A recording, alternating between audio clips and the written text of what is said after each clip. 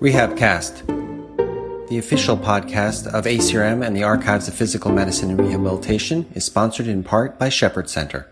My name is Zach Bradley. I'm a current employee and former patient of Shepherd Center, which specializes in medical treatment, research, and rehabilitation for people with spinal cord injury, brain injury, stroke, multiple sclerosis, spine and chronic pain, and other neuromuscular conditions. Our specialized clinicians serve as complex care partners. They collaborate with medical professionals who refer their patients to Shepherd Center to help them achieve optimal outcomes, returning them to their homes, communities, schools, and workplaces.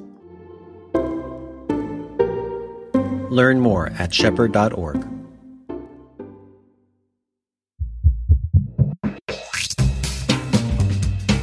Thanks for clicking on and tuning in to the 41st episode of RehabCast. As you may recall, this is the official podcast of the Archives of Physical Medicine and Rehabilitation. I'm your host, Dr. Ford Box of the Shepherd Center in Atlanta. Now, each year, the ACRM National Conference hosts a rehab technology competition that we call Launchpad. The competition's goal is to highlight innovative new products. They can be pre-market or already on the market, but all very early stage, and we hope that the competition is going to give participants a bit of a boost. In this episode, we're featuring the winner of the 2021 competition, Dr. Pooja Viswanathan of Braze Mobility.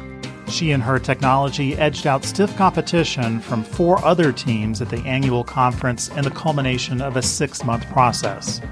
Then we'll visit with Dr. Rosalie Wang of the Occupational Therapy Department at the University of Toronto on the unique aspects of evidence generation when it comes to disability technology and how we can do it faster and better.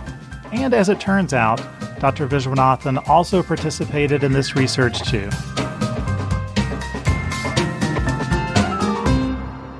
And joining us now on the RehabCast, we have Dr. Vishna Viswanathan. She is the CEO of Braze Mobility in Ontario, Canada.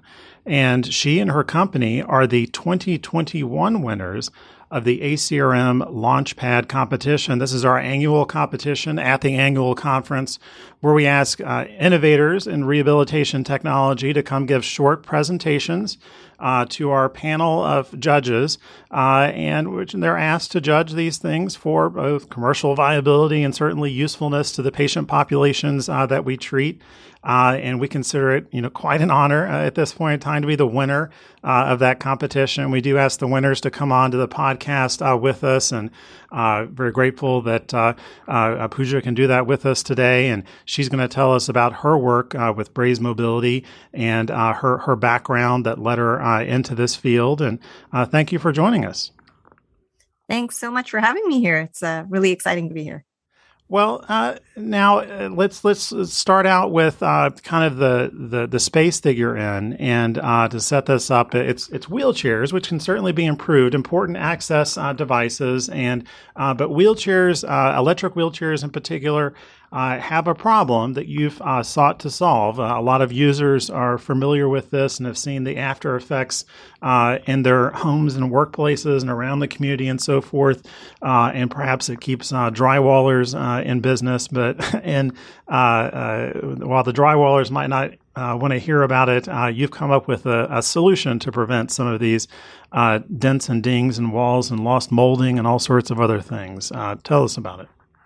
That's right. Yeah, we're solving the problem of safety concerns that are quite prevalent, especially with power wheelchair use, and can sometimes also be the case with manual wheelchair users who might have vision loss. So just to give you a little bit of background, when I actually first sort of stumbled upon this problem, it was actually in the long-term care setting. And in the long-term care setting, we often find that residents are sometimes not even allowed to use power mobility devices because of safety concerns, because obviously staff there is really concerned about not only safety of the wheelchair user, but others in the residents as well. And so I saw this, back in 2006, when I just graduated and I went into a long-term care facility for the first time, saw all these residents slumped over in manual wheelchairs and weren't being allowed to access powered mobility, which then really, stripped them of their dignity, their independence, their mobility. So I really saw that as a violation of fundamental human rights. We all deserve a chance to be independent and mobile, and decided that there was something that needed to be done about it. And so as a technologist myself, I figured that it was my turn to do something about it and really explore what we could do, because at the time the sensor technology was actually quite prevalent in the automotive industry. And so, the thought was, well, if cars can have sensors, why not wheelchairs? And that's really what set me on my journey. And then in 2016, I ended up founding the company, which we've now created the world's first blind spot sensors that can be essentially added to any wheelchair, power or manual, and turns it into a smart wheelchair. And there are so many different types of electric wheelchairs out there. It's so many different price points and so forth. And it's kind of remarkable to think about that so many can be potentially upgraded in this fashion. And you're certainly thinking ahead about the types of disabilities that people do have that might also need these electric mobility devices. And, it's not just reliant on, your vision or sound of hearing a beep and so forth. It could be tactile as well. Boy, if we can get rid of just the pointless, kind of almost pointless backup beeping that has no reference to where anyone is, that's incredibly annoying for both the user and folks around, that would be great. Your wheelchairs beep, but they beep kind of more for a purpose in reaction to precisely where the chair is in the environment. That's exactly right. And just to clarify, it's not a wheelchair. It's just an add-on to a wheelchair. So that's technically right. Your outfitted wheelchair, properly outfitted that's right. Wheelchairs. Yes. And so the sensor technology that you're using, does it have to be more sensitive than what's on automotive, given that the tight spaces that they're in, and obviously that we're talking about relatively slight movements around corners or within some tiny kitchen or what have you? That's right. Yeah, we did have to, the way that our sensors are programmed and are positioned, we did have to account for the fact that wheelchair users tend to need to navigate in much tighter spaces than the cars. So we use similar type of sensor technology, but we have calibrated and programmed it and come up with our own proprietary algorithms to make them more sensitive and robust to the kinds of environments that wheelchair users typically have to navigate in. No, you mentioned the proprietary aspect of this. Are there patents and that type of thing? I was kind of curious, like what's the marketplace like out there? Like how many different manufacturers, including sensors of one kind or another, at this point in time versus what you're offering?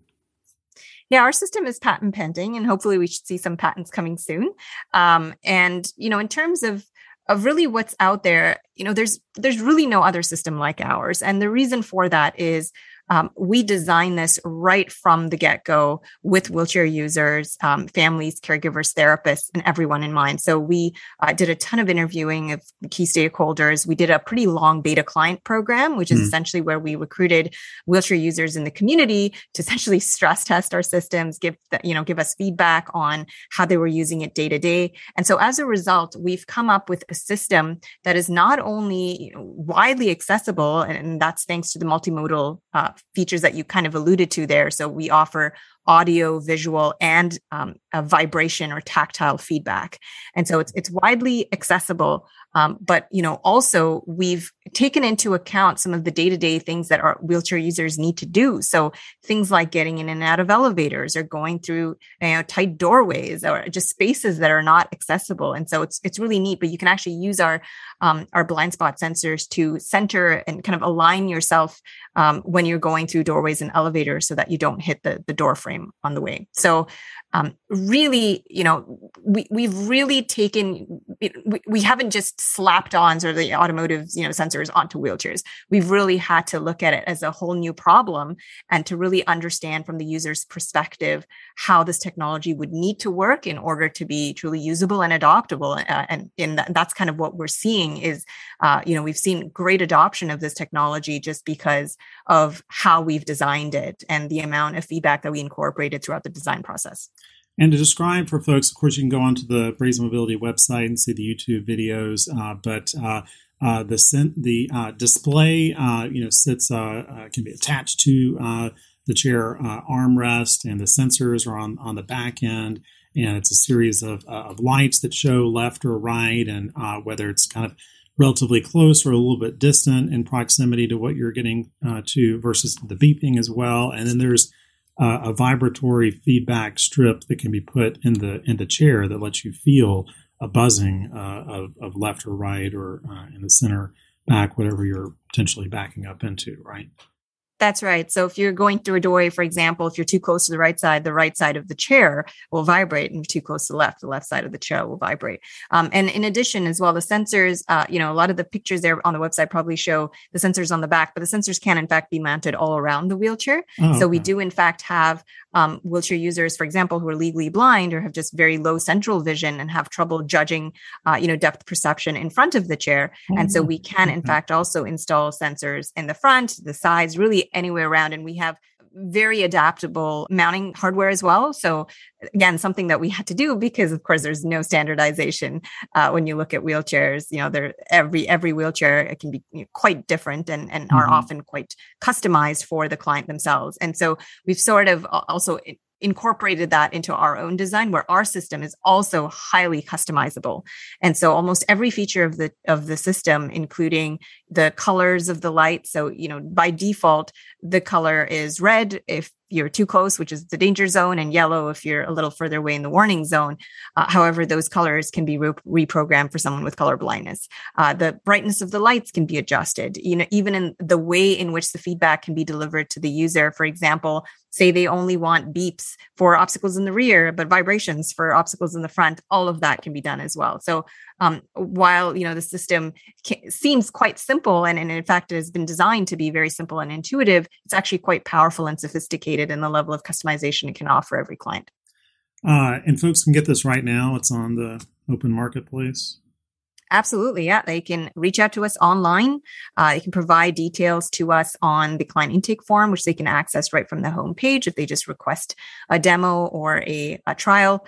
They can provide us information about their chair, about, what kind of sensor coverage they need. And we can give them all the information about the recommended package and the costs and so on. And we do work with a bunch of wheelchair providers across the US and Canada in order to be able to then install and support our system ongoing as well. Fascinating. What's the price point we're looking at? So it ranges from about $1,800, and then the most popular configuration, I'd say, is around $3,000 or slightly under. And that package comes with a rear-facing Sentinel, which gives you about 180 degrees of horizontal coverage and 45 to 50 degrees of vertical coverage. And as well, also 2 echo heads, which would be mounted to the front of the chair that's then providing that peripheral vision coverage as well. So that popular system is somewhere between $2,500 to $3,000. And so quite affordable. We do see a lot of clients paying for it out of pocket. But the nice thing about that price point is that we are also finding a lot of organizations in the US that are funding the device. So that's a lot of state Medicaid programs, Office of Vocational Rehab, for example. You've got Workers' Comp and Veterans Affairs, some private insurance funding it as well. So we've had tremendous success. In fact, I'd say we'd have over 80% success in reimbursement for the device. Oh, wow. That's fantastic to hear. So this is already a huge innovation and compared to just, blindly backing up, which can cause damage, not just physical locations, but potentially injure bystanders and so forth. But it strikes me that even further adaptations could be made for the automotive sphere, such as like a backup camera, or maybe even what about a little bit of resistance, like the lane keep assist that's in cars now? It can give you, your joystick starts to give you a little bit of resistance as you're heading into a wall or something. What about those types of technologies? Are you starting to think in those directions as well? Yeah, I mean, we're really just skimming the surface right now. There's so much more, that I think we can expect in the near future. I've personally been invested in quite a bit of research around semi-autonomous and autonomous wheelchairs as well, which is a bulk of actually my PhD and postdoctoral work. In fact, we had to pivot to the solution that we have today, which is really just an alert system because of a lot of the usability and safety concerns that we actually saw with semi-autonomous technology, very similar to kind of a lot of the safety concerns we're also seeing with similar technology in the automotive industry. Things like, auto braking and things like that. What happens if a sensor suddenly, thinks that there's an obstacle in the way and stops your wheelchair in the middle of the street? There's a real huge concern there around safety and liability and so on. So with those considerations in mind, we are proceeding, doing a lot of research and development in that area, but I think it remains to be seen how we're actually going to bring that technology to market, how we're going to educate our consumers, and really what sort of clientele that technology would be appropriate for, right? Because if you look at clientele who maybe have cognitive deficits or severe motor control issues, they might be the users that can benefit the most from those sorts of interventions that you were talking about, like maybe auto, speed corrections or lane changes. However, they might also be the clientele that would find it very difficult to recognize if a malfunction occurred, or might not be able to override a malfunction at all or in time. And so those are, very, very important safety considerations as we move forward. But I certainly hope, and our aim is that, Braze will be at the forefront of leading those sorts of discussions and hopefully in helping establish some standards around this technology. We've seen, really wanting to learn from the automotive industry. We've seen a very relaxed approach to a lot of safety standards around this technology, and certainly don't want to make that mistake in our industry. Yeah. One does see a whole new world in the future, potentially for, dementia care facilities and nursing homes in general, potentially with these types of technologies, kind of a combination, a little bit of AI with the wheelchair and so forth. You could circumscribe, where in a facility folks could safely go and make sure that the wheelchairs do automatically stop with certain obstacles or people or so forth, and allow the residents of said facility to have a lot more freedom in that regard.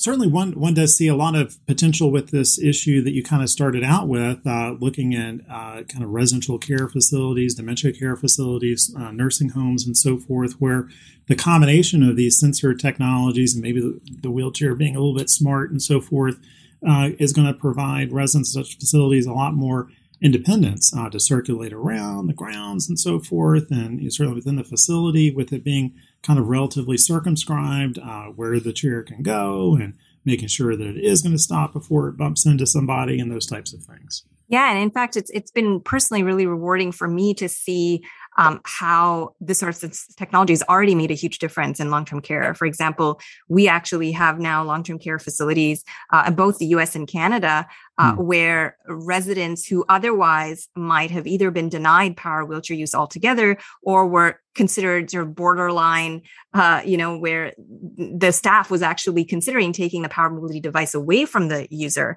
And in those situations, the staff has actually found that the sensor technology allowed the residents to stay safe, and so have allowed those residents to actually continue to be mobile independent with the use of power mobility. And so I've really come full circle in that this is the problem that I started off to solve. And today we are seeing long-term care facilities that are actually mandating the sensors for those sorts of residents where there might be some safety concerns, but they're able to demonstrate that with the sensors, they are in fact able to, navigate independently. And isn't that just so fantastic that now we have residents whose quality of life has been so hugely impacted, in such a positive way, because mobility really does have huge links with overall quality of life. And so we really need to do the best we can in order to keep people mobile independent as long as we possibly can. Well, what a rewarding line of work, and glad that your company is out there in this space. Obviously, the ACRM conference was a big fan of it in 2021, so thank you for choosing to present there, and thanks for sharing it with our audience today.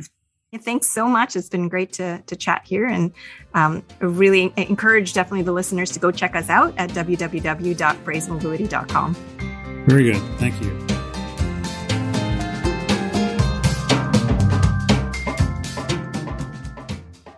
Joining us now on the RehabCast, we have Dr. Rosalie Wang. Dr. Wang is an assistant professor in the Department of Occupational Science and Occupational Therapy at the University of Toronto. She is also an affiliate scientist at Toronto Rehab Institute and a member of their AI and robotics and rehab team. Dr. Wang, thanks for joining us. Oh, you're very welcome. Pleasure to be here.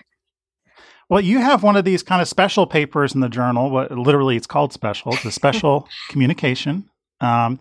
and you and your team have written "The Time Is Now: A Faster Approach to Generate Research Evidence for Technology-Based Interventions in the Field of Disability and Rehabilitation." So these special communications are often kind of our big idea papers, and this definitely seems to fit the bill in that regard. Tell us about kind of where this came from, how you and this team kind of got together around this. Obviously, I see all of you folks are working in rehabilitation technology and adaptive techniques and so forth, and rehab engineering and that type of thing. And everyone seems to be of a mind that there was a problem, and this is your purported potential solution. So we'll kind of talk about the elements of it and maybe implementation and so forth. But let's begin at the beginning. Where does this come from? Sure. So a group of us, so we are more or less international, but we are primarily Canadian. And we, as you say, we've been working in rehabilitation. So some of us have clinical backgrounds, occupational therapy, physical therapy, nursing, and also engineers and technology developers. And some of the developers have also gone on to start their own startup companies to sort of commercialize the products that they've been investigating primarily in academic research. And collectively, we've found that the processes or the paradigm currently that's in place wasn't really working for us for multiple reasons. And we actually, myself and Pooja Vishwanathan, had actually organized with a group of others a workshop on smart wheelchairs for assessment and training. And during that workshop, we surfaced so many concerns and tensions around technology development, looking at, what is considered clinical evidence. How do we go about investigating these types of technologies so that they do have the greatest opportunity for implementation into clinical practice? And then we also had surfaced a lot of other tensions related to the commercialization aspect. And so once you have, even proof of concept, where do you take it from there? And we know that there's a lot of work going on now looking at innovation hubs and also incubators and accelerators and all of these areas, but we still seem to see that there's a lot of what they call valleys of death. And so we have a lot of academic research, really, really fantastic ideas that would potentially really help people, but they either get shelved for whatever reason after a trainee has finished their project, or it doesn't find a suitable market to be able to advance, or there really isn't a lot of funding to be able to take it to the next level. And so some of these things were discussed in our workshop, but we also recognized that there was a significant issue in terms of the way that we generate clinical evidence for our interventions. And so the existing paradigm looking at, the clinical trials methodology that we often sort of adopt in, medical devices, but also rehabilitation technology doesn't really fit with our populations. We have very small heterogeneous populations where it doesn't make sense to do some of the sort of phase 2 and phase 3 trials where we still have concerns around implementation. So how feasible is it? Would it work in somebody's environment or the context and things like that? So lots of kind of issues around that. But also we have concerns around how we actually execute some of our clinical trials. And we know that the hierarchy of evidence is really sort of promoting, at the pinnacle of that is randomized controlled trials. But as we lay out in the article, it's really fraught with a lot of complications, and it doesn't necessarily produce the kind of information that is really meaningful and timely for us in terms of translating the outputs. Definitely. And this is such a wide-ranging proposal on many fronts and does a great job of, I think, justifying this approach from many different angles. And one of the ones that strikes me as kind of more interesting is this kind of rights and ethics angle as well. I mean, we end up talking about this on this podcast a lot, it seems like, in the rehabilitation research. It seems like rehab, certainly rehabilitation technology and engineering and so forth, almost seems kind of tyrannized by other areas of medicine, to the extent that, you talk about biotechnology and so forth. I mean, something that is an appropriate method of going about developing a heart valve technology that's going to be implanted in thousands of patients and so forth, or a prosthetic hip or what have you, as if that really bears a strong relationship to individuals with specific disabilities needing particular patches to improve their quality of life. It's really an entirely different problem. One thought that occurred to me as I was reading this is, boy, this seems like a broadside at the Cochrane Reviews. I remember looking at so many individual rehab interventions over the course of training for what's in the literature, and often coming across the relevant Cochrane Review only to be told there is no sufficient evidence for this particular practice that I see, benefiting individual patients. And the trouble with Cochrane Reviews and mass systematic reviews and so forth is that, as it seems like you guys are acknowledging here, that evidence may never exist because it may be technically impossible to do in this patient population. Mm-hmm. And also for the types of interventions. We know that, there's a lot of movement towards exploring and how we evaluate and develop complex interventions. And there's supposed to be a new report coming up anytime now from the British groups looking at complex interventions. But it really, really is that there's so much complexity within the systems that we implement our interventions in, but also with our client populations. And so it's challenging to be able to sort of get to the level of, where we're expected to be in terms of evidence and the hierarchy of evidence. So being able to conduct the large studies that are very well controlled to, get the information that, is considered the highest level of evidence. And so not really saying that, it's a cop-out, but I think we need to sort of shift how we think about what evidence really needs to be for us to be able to implement our technologies and for them to be able to get to the hands of the people who need them.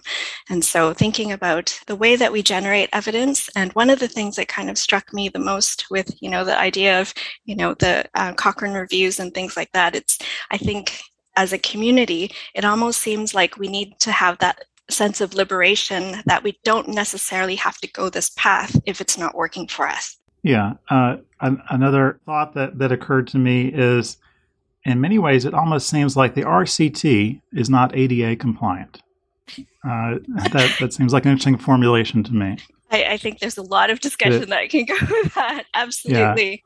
Yeah, that it really doesn't appreciate individual disability, and in fact, in some ways, could be something that necessarily holds people back from full participation in society. You start out talking about in your introduction the fact that the Medical Research Council in the UK does have some version of kind of a bit of what you guys are talking about in looking at complex interventions. My understanding of the Medical Research Council is that they are the folks who evaluate evidence for interventions that will or won't be covered by the NHS. So that is a system where certainly, public dollars are going to be spent on it. That country is well invested in investigating everything that it can, but or routinely, I think one thing that's different in the UK versus the US, although the US is increasingly becoming this way, is everyone's healthcare is a matter of public interest, followed to the extent almost it seems that politics is. As in, when I look at the UK press, it seems very common that there are stories about what the NHS will or won't do in an individual case, often focusing on extreme medical scenarios or versions of disability and so forth, and the society in general seems to have a vested interest in how the NHS is going to help this particular person or family or not, which is interesting. And so folks like the Medical Research Council, really have to engage in a way that seems fair for individual citizens on the NHS. Well, what did you guys learn from that system, and what's kind of different versus what you guys are proposing? Yeah, so as you mentioned, we do cite the work of the Medical Research Council on complex interventions, and again, they've also appears to me, since their first publication, have gone through quite a shift as well in terms of focusing on, again, randomized control trials and the hierarchy of evidence, to shift to more sort of openness towards different types of study designs to evaluate interventions at the stage that they're at and their level of maturity and the kind of information that you want at the end. And so our work is in line with that kind of thinking. I'm not privy to the latest report just yet, but I think there's a lot of discussion now that's looking at, how do we actually create our interventions and develop our interventions in the most informed way, and also how do we be able to more systematically, but also in a very transparent way, evaluate them at each stage so that we get patient, client, consumer input all along the way, but also the people who are delivering the interventions, how do we incorporate their perspectives and what they think will be beneficial throughout the process? And so that's why we're looking at it from the perspective of, we're not going to want the definitive intervention that we've created and evaluated in a large major study. We want to be able to have iterations throughout so that we're constantly modifying and evaluating our approach and our intervention, our theories behind the interventions and things like that, so that we are working within the environments that they will be delivered. And so hopefully that is the idea that will sort of support the greatest opportunities for success, where it's really kind of embedded in the scenarios where they're going to be implemented, but also have a lot of feedback from the individuals who would be benefiting most, but also delivering the interventions. Very good. Well, let's talk a little bit about the process that you guys are proposing here, and kind of the meat of the matter, as I gather, is this 3-phase process, right? Could you kind of give us an overview of that? Mm-hmm. Yeah, so we're looking at 3 phases, but again, we also sort of look at the idea that it's not always going to be in that sort of very rigid path. There's a lot of different elements where you might be moving back and forth between different phases. And so the first phase is really looking at development. And one of the things that we kind of explore in that is current sort of discussions around design thinking and how we sort of generate the ideas for our interventions, and really focusing on things like understanding the needs, the perspectives of lots of the stakeholders that are involved, and also having a lot of scientific evidence to back up some of our sort of, theories of how the intervention might work, but also looking at, research evidence, but also some theoretical evidence as well. And so that would be the development phase, and different steps of that, or different elements of that, might be pilot tested in different ways. And so the next stage really is looking at feasibility and usability testing, and ideally, again, in the real world, so that we get information that is going to inform us about how things might work in real life, working with individuals who would be benefiting from the intervention, and looking at, different outcomes that are feasibility related, but also how the person is able to use the technology-based intervention, and, various other sort of shorter term outcomes, but looking at how they interact with it. And then the sort of third phase is looking at really deploying in real life situations and seeing how activity participation outcomes might be impacted, but also potentially looking at sort of the longer range outcomes as well. And we do have, tabled as some of our future work is looking at something like a reporting checklist that will outline for each phase of the process, what are some of the key things that researchers, developers might need to keep in mind in terms of the outcomes, but also what are they looking at as sort of the minimum criteria within those different phases. Now, where in this phase is FDA approval? Exactly. Yeah, that's an excellent question. So actually, we had some really great reviewers, and they were very positive in our reviews, so we were very appreciative of that. They did talk about FDA approval and where that might fit. We're also sort of trying to explore that at the moment, because as a sort of follow-up to this paper, we're also working, Pooja Vishwanathan and some of the other co-authors are also looking at a follow-up article that is something, I guess I can sort of say, called Lean Faster, looking at sort of lean methodology and how that might sort of interface with the faster approach that we've described.